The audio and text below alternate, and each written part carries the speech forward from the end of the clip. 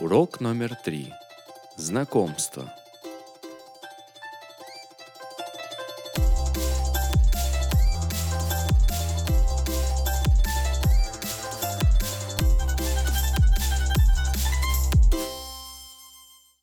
Привет! Как тебя зовут? Привет, меня зовут Аня, а тебя как? А меня зовут Василиса. Откуда ты? Я из России. А ты? Я из Белоруссии.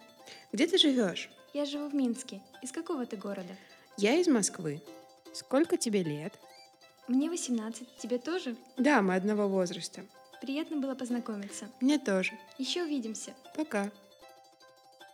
Здравствуйте, как вас зовут? Здравствуйте, меня зовут Анна, а вас? Я Света. Приятно познакомиться. Мне тоже. А вы откуда? Я из Германии. А вы? Я из России. Где вы живете? Сейчас я живу в Берлине. Прекрасный город. Спасибо. А вы где живете? Я живу в Москве. Я никогда там не была. Буду рада вас встретить там. Обязательно. До свидания. До свидания.